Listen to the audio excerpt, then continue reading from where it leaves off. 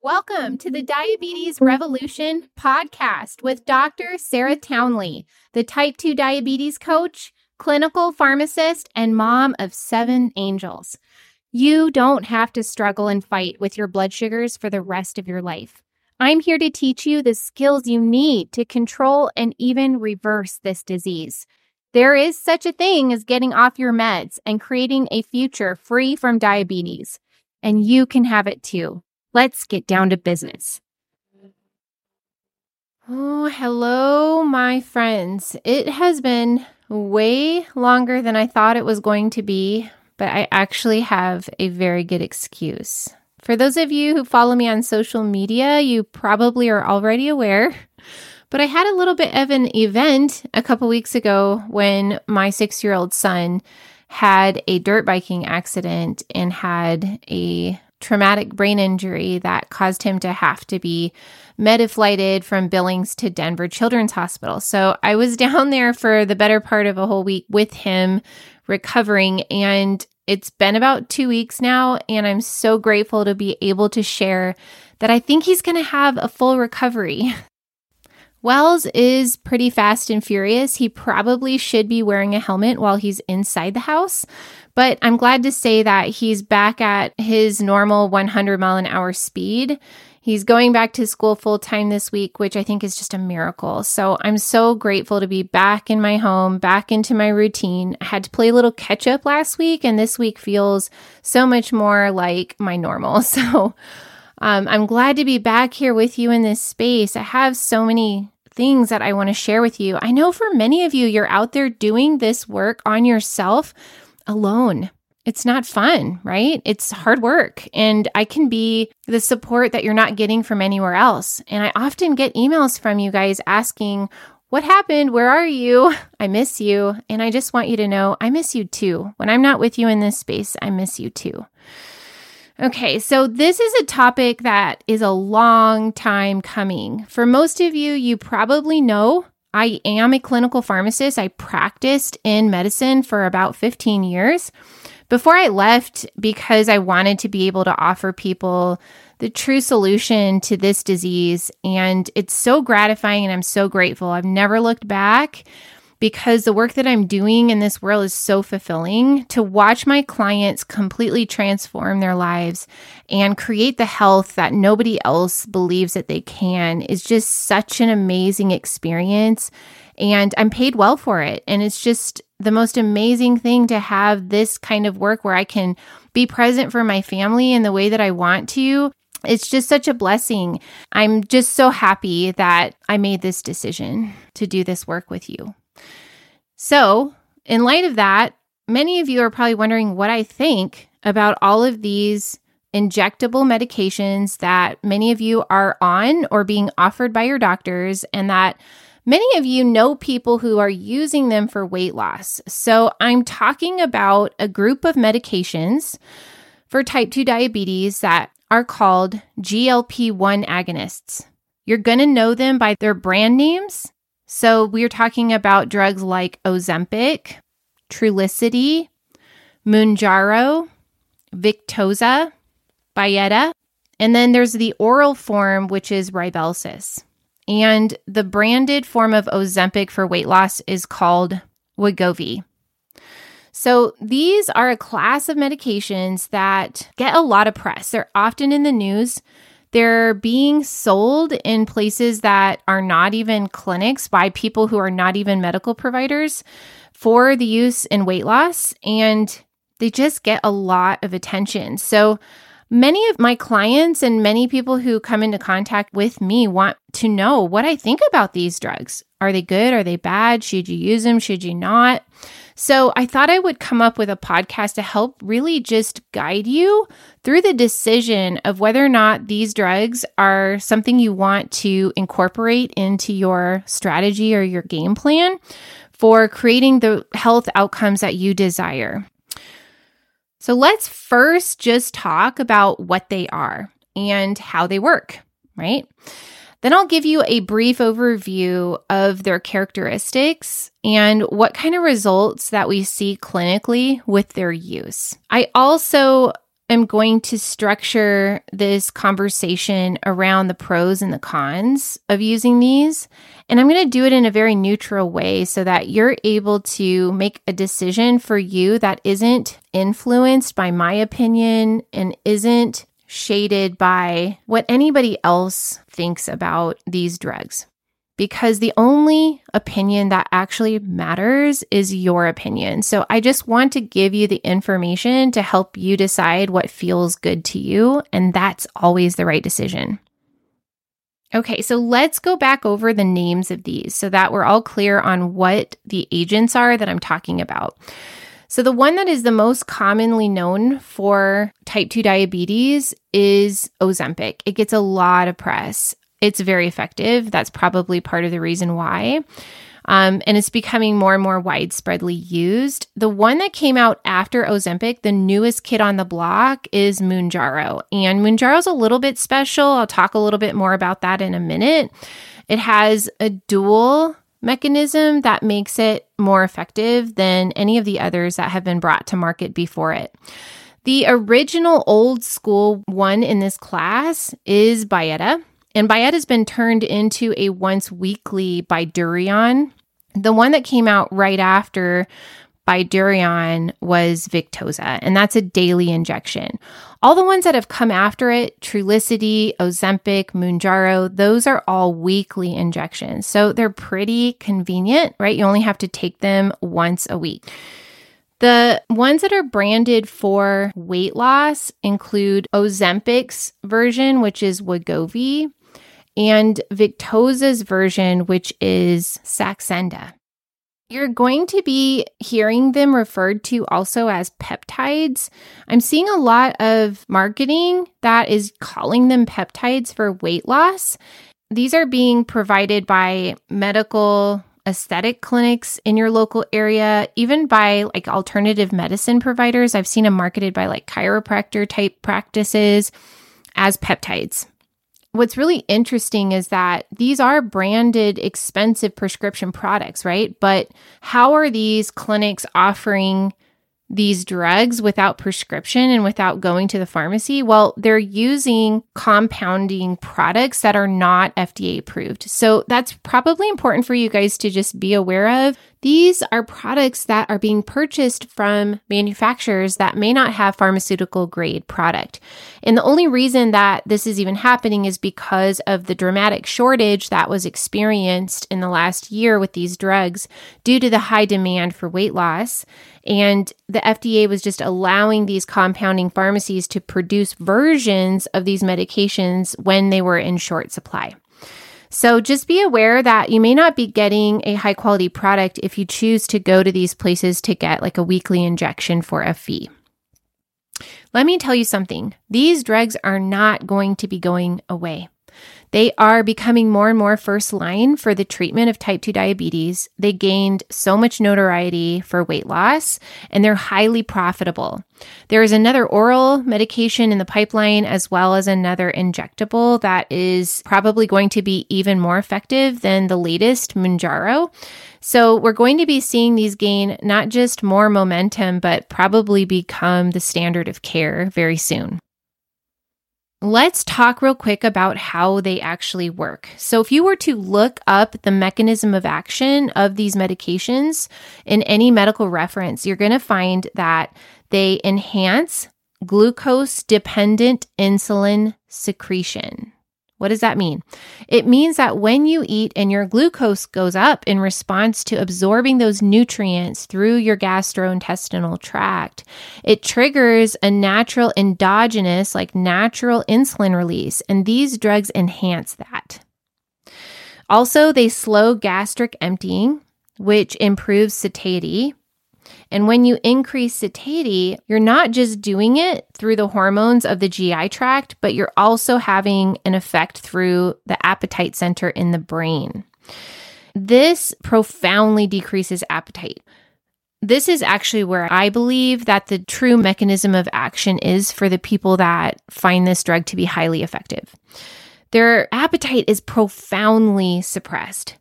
And some people are even repulsed by the idea of food. Like they're so turned off by food that they don't want to eat very much at all.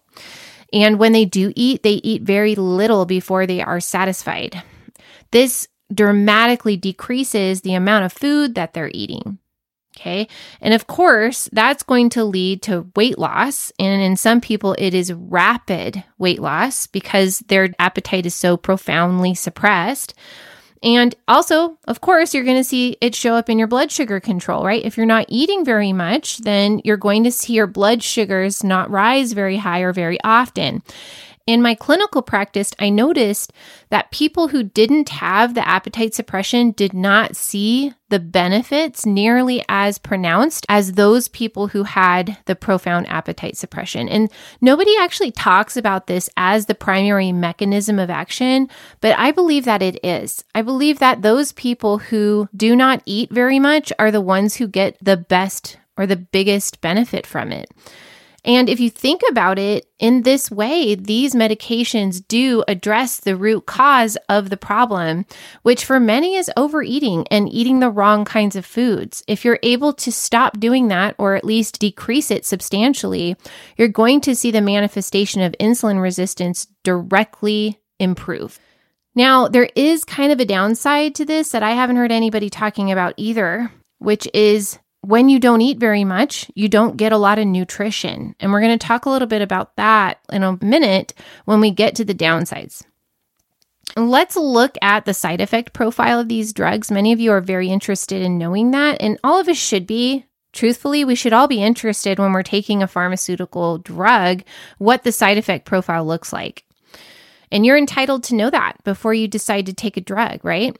The side effect profile or the adverse reaction profile of these medications is quite favorable. They do not cause low blood sugars independently. Like if you're using them by themselves, they generally do not cause low blood sugars because they only have an effect when the blood sugar is rising, right? When your blood sugar is going up is when you see that enhanced insulin secretion. As for other side effects, we see some pretty serious ones that happen very rarely. Those would include pancreatitis and medullary thyroid cancer, which actually is only, I think, been observed in rats, but it was concerning enough that there's a warning on all of these agents that they are contraindicated in people with a family history or a personal history of medullary thyroid cancer. The biggest side effect that comes from these drugs is going to be nausea, vomiting, and diarrhea. These can limit dose escalation. All of these drugs are initiated at a lower dose and then titrated up based on response and tolerability. The potential for nausea and vomiting is anywhere from 10 to 50% of all people who receive these drugs in the clinical trials. And so 1 out of 2 people are probably going to get nauseous or something close to that. Vomiting isn't as common, but I've seen it and it can be pretty bad if it happens, but it's not nearly as common as just nausea. There's one other side effect that I was impressed with the statistic on when I was doing my research for this podcast, and I was not aware of this actually. There's a 37% increase in the risk of gallbladder disease with these drugs. Wow. I mean, that's kind of serious. I mean, if you think about the primary treatment approach in the United States for this is going to be removal of your gallbladder, which is a surgical procedure. That's something to be aware of. And I've had a gallbladder attack and it's no fun. It's like emergency room pain, right? So it's good to know that these drugs are strongly associated with an increased risk for that. Let's talk about the effectiveness of these drugs. So the A1C lowering potential in general of this class of medications is 1 to 2%. So what does that translate to? That translates to about 30 to 60 point drop on average in blood sugars.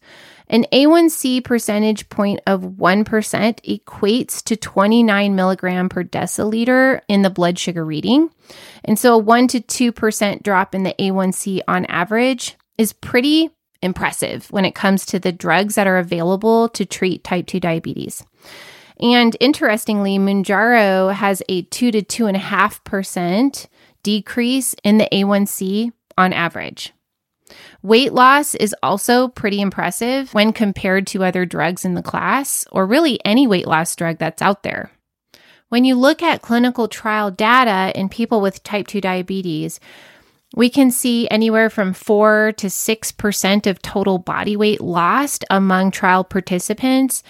And this sounds crazy, but the studies that are coming out for Mounjaro, depending on the dosing, we can see results of like 15 to 20% of total body weight being lost among study participants that are on Mounjaro. Now, remember that this is a dose-dependent response. Higher doses get better results, but sometimes higher doses are not tolerated. And so most study participants are just going to be advanced to the highest tolerable dose. And also, I want to throw in there that Rybelsus, the oral version of Ozempic, is not going to produce as impressive results with blood sugar control or with weight loss as the injectable formulation Ozempic. That's pretty important to know for people who are thinking about which one that they want to try.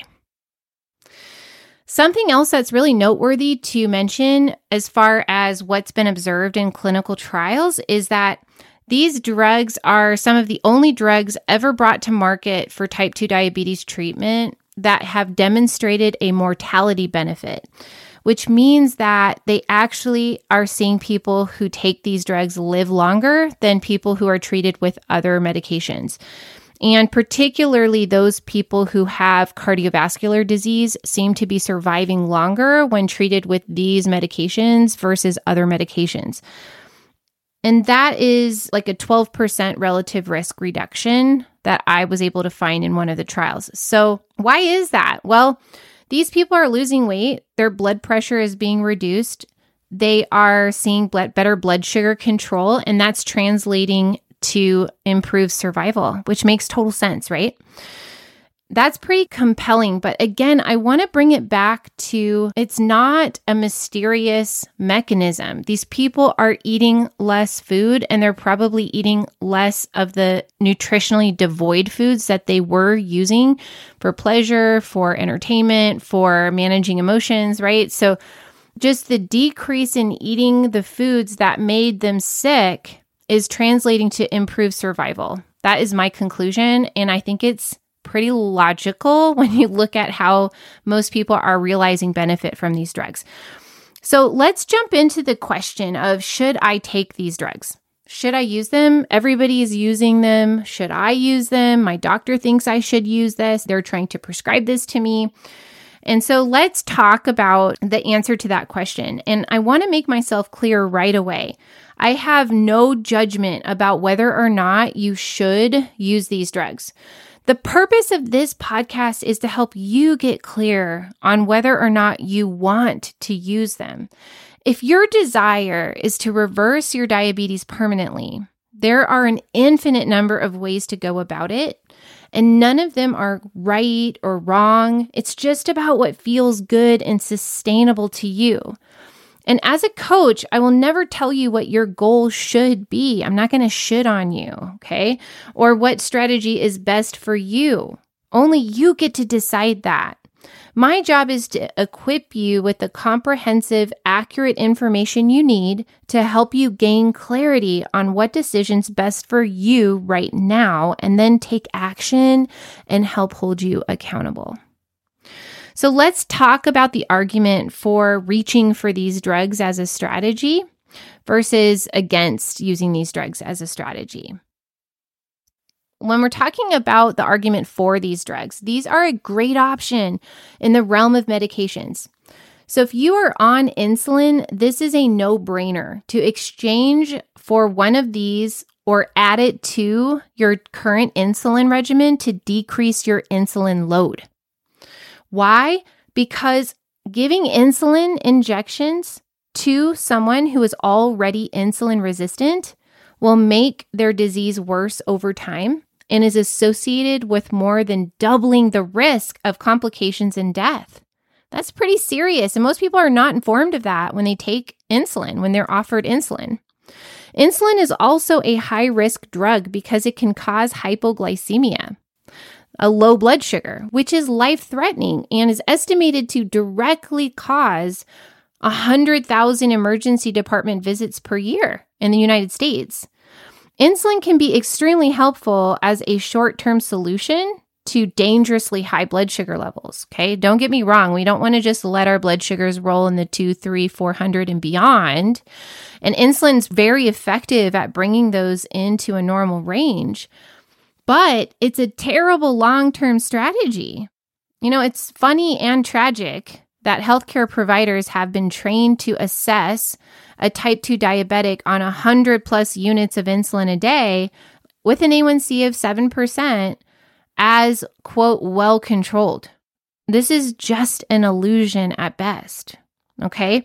So GLP-1 agonists are great options for those who need a medication. Next, these drugs are relatively effective at decreasing appetite, potentiating weight loss, and improving hyperglycemia, those high blood sugar levels. They work better than most of the other drugs that are available. In fact, most of the general population, those without diabetes, are aware of how effectively they work to help people lose weight because they profoundly decrease the appetite in many people. Like, this can be a major advantage to being intentional with what you do eat, right? It's way easier to choose wisely when you aren't that hungry, right? It's much more challenging to control what you eat when you're super hungry. We can all relate to that. Some people are going to see their appetite return, or at least their nausea self-resolve over time as their body adjusts to taking these meds. But while you continue to take these medications, what you do lose usually does stay off. It's pretty easy to use, one injection weekly, right, for Trulicity, Ozempic, and Mounjaro.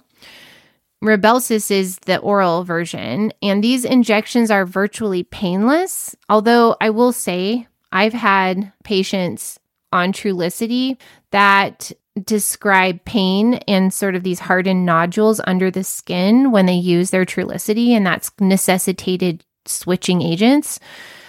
And this kind of leads me to the question of, like, is one better than another? If I get to pick, which one would I pick?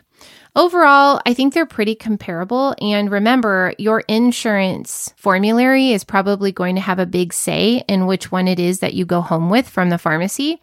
But just for entertainment, I will tell you what some of the differences are. The newest are the most effective for the A1C lowering potential and the average weight loss seen in studies, right? So these are going to be Ozempic and Mounjaro. Mounjaro seems to be the most effective yet. Side effects of nausea and vomiting can also be more common as well. See how those kind of go hand in hand? Like, how well they work is how turned off they make you about food. Mounjaro's effectiveness may be related to the fact that it has effects on two different incretin hormones rather than just one. So in addition to the GLP hormone, it also affects GIP. And I'm not going to tell you the long names, like, who cares? They're really long and you'll never remember them. So I'm not going to bore you with the long name of what GIP stands for, but it just seems to potentiate or enhance the glucose-induced insulin secretion. And it's also more effective at shutting down your glucagon response that can be inappropriate. And that's just when your liver is dumping glucose into your bloodstream inappropriately. Like, you just ate, but yet your liver's still pushing out glucose into your bloodstream. That doesn't make sense, does it? And so these hormones that these drugs affect manipulate that to make sure it's not inappropriate for your liver to be doing that. And this Mounjaro seems to be even better at that. So one more big advantage of these drugs is that they have a pretty benign side effect profile. So compared to other drugs used to treat type 2, they don't carry the risk of hypoglycemia when they're used alone, which is why they can be used for weight loss in people without diabetes, right? We covered some of their other adverse drug reactions earlier, and the serious ones are very rare. So are you guys sold on these drugs? Not so fast. Let's cover the arguments against their use. Okay, so the biggest one in my perspective as a coach who works with people who generally want complete reversal and inherently don't want to depend on meds for the rest of their lives is what it takes to create the results you desire is usually what it takes to keep those results, guys. So if using a GLP-1 agonist as a major component of your plan to reverse this disease, it's going to become another step in removing it if your end game is to eliminate all of your meds, right? Now or later, eventually you're going to have to do the work of making it obsolete through lifestyle measures. Now, sometimes getting a boost in the right direction can be heartening and build your confidence and motivation, and there's nothing wrong with using a GLP-1 to provide that. But I want you to be prepared for a little setback or maybe even a big setback when you drop it from your game plan. And I want you to be ready to up your lifestyle game. The truth is that most people regain the weight when they stop. Maybe not all of it, but sometimes they do and more. In that way, they're very similar to other weight loss medications that have been brought to market. When people stop taking them, they generally do see their weight come back. And why is that? It's because they didn't go to the root cause, which is their relationship with food, right? And I want you to remember that there is no drug that is as powerful as what you can do with your diet and your lifestyle to heal your body. And these are always going to be available to you. Okay, so other disadvantages to using GLP-1s, nausea and vomiting, loss of appetite. Maybe that sounds like an advantage to you, but consider that it could be hard to get enough nutrition, aka protein, fiber, and micronutrients, when you have no desire to eat. In this scenario, it is critical to be very intentional when you do eat in order to get adequate nutrition. Many people drop so much weight so fast that they lose muscle mass. This is a big problem for many reasons. One, your muscle mass is extremely valuable for aging strong, functional, and independent. It is also directly tied to your cognitive function. Use it or lose it is a true statement. And if you lose it, it is so hard to get it back. Number two, if you ever decide to come off your Ozempic or whichever one you're taking, your biggest glucose burner, which is your muscle mass, is going to be diminished. So your metabolism will be much lower, and that will be an obstacle for maintaining normal blood sugar levels because you won't be burning as much glucose all day long, right? Combine that with a renewed interest in food and an increased appetite, and you have a recipe for body fat gain, which will worsen your insulin resistance, right? Okay, so one more downside to using these drugs is that they become a distraction from doing the work to reframe your relationship with food. If you are a person who overeats, like in social situations, when you're stressed, or because food is a main source of pleasure for you, seeing weight loss and normalization of your blood sugars while still keeping these habits won't allow them to come to light so that you can overcome them. Eating less nutritionally void foods to solve emotional problems can lead to only so much progress. And when you stop using the Band-Aid, your relationship with food will remain a major obstacle to address in order to create the kind of freedom and peace around food required for lifelong health and well-being. The last downside is that costs can be pretty steep. All of these drugs have a monthly cash price around $1,000. Copays can be cost prohibitive, and as we age and move into Medicare coverage, these drugs become out of reach for many of us. So that's why most people are going to be at the mercy of their insurance of whether or not they can even access these drugs as an option. Okay, so I hope I've given you a complete and neutral overview of the general knowledge, utility, and benefits of these medications.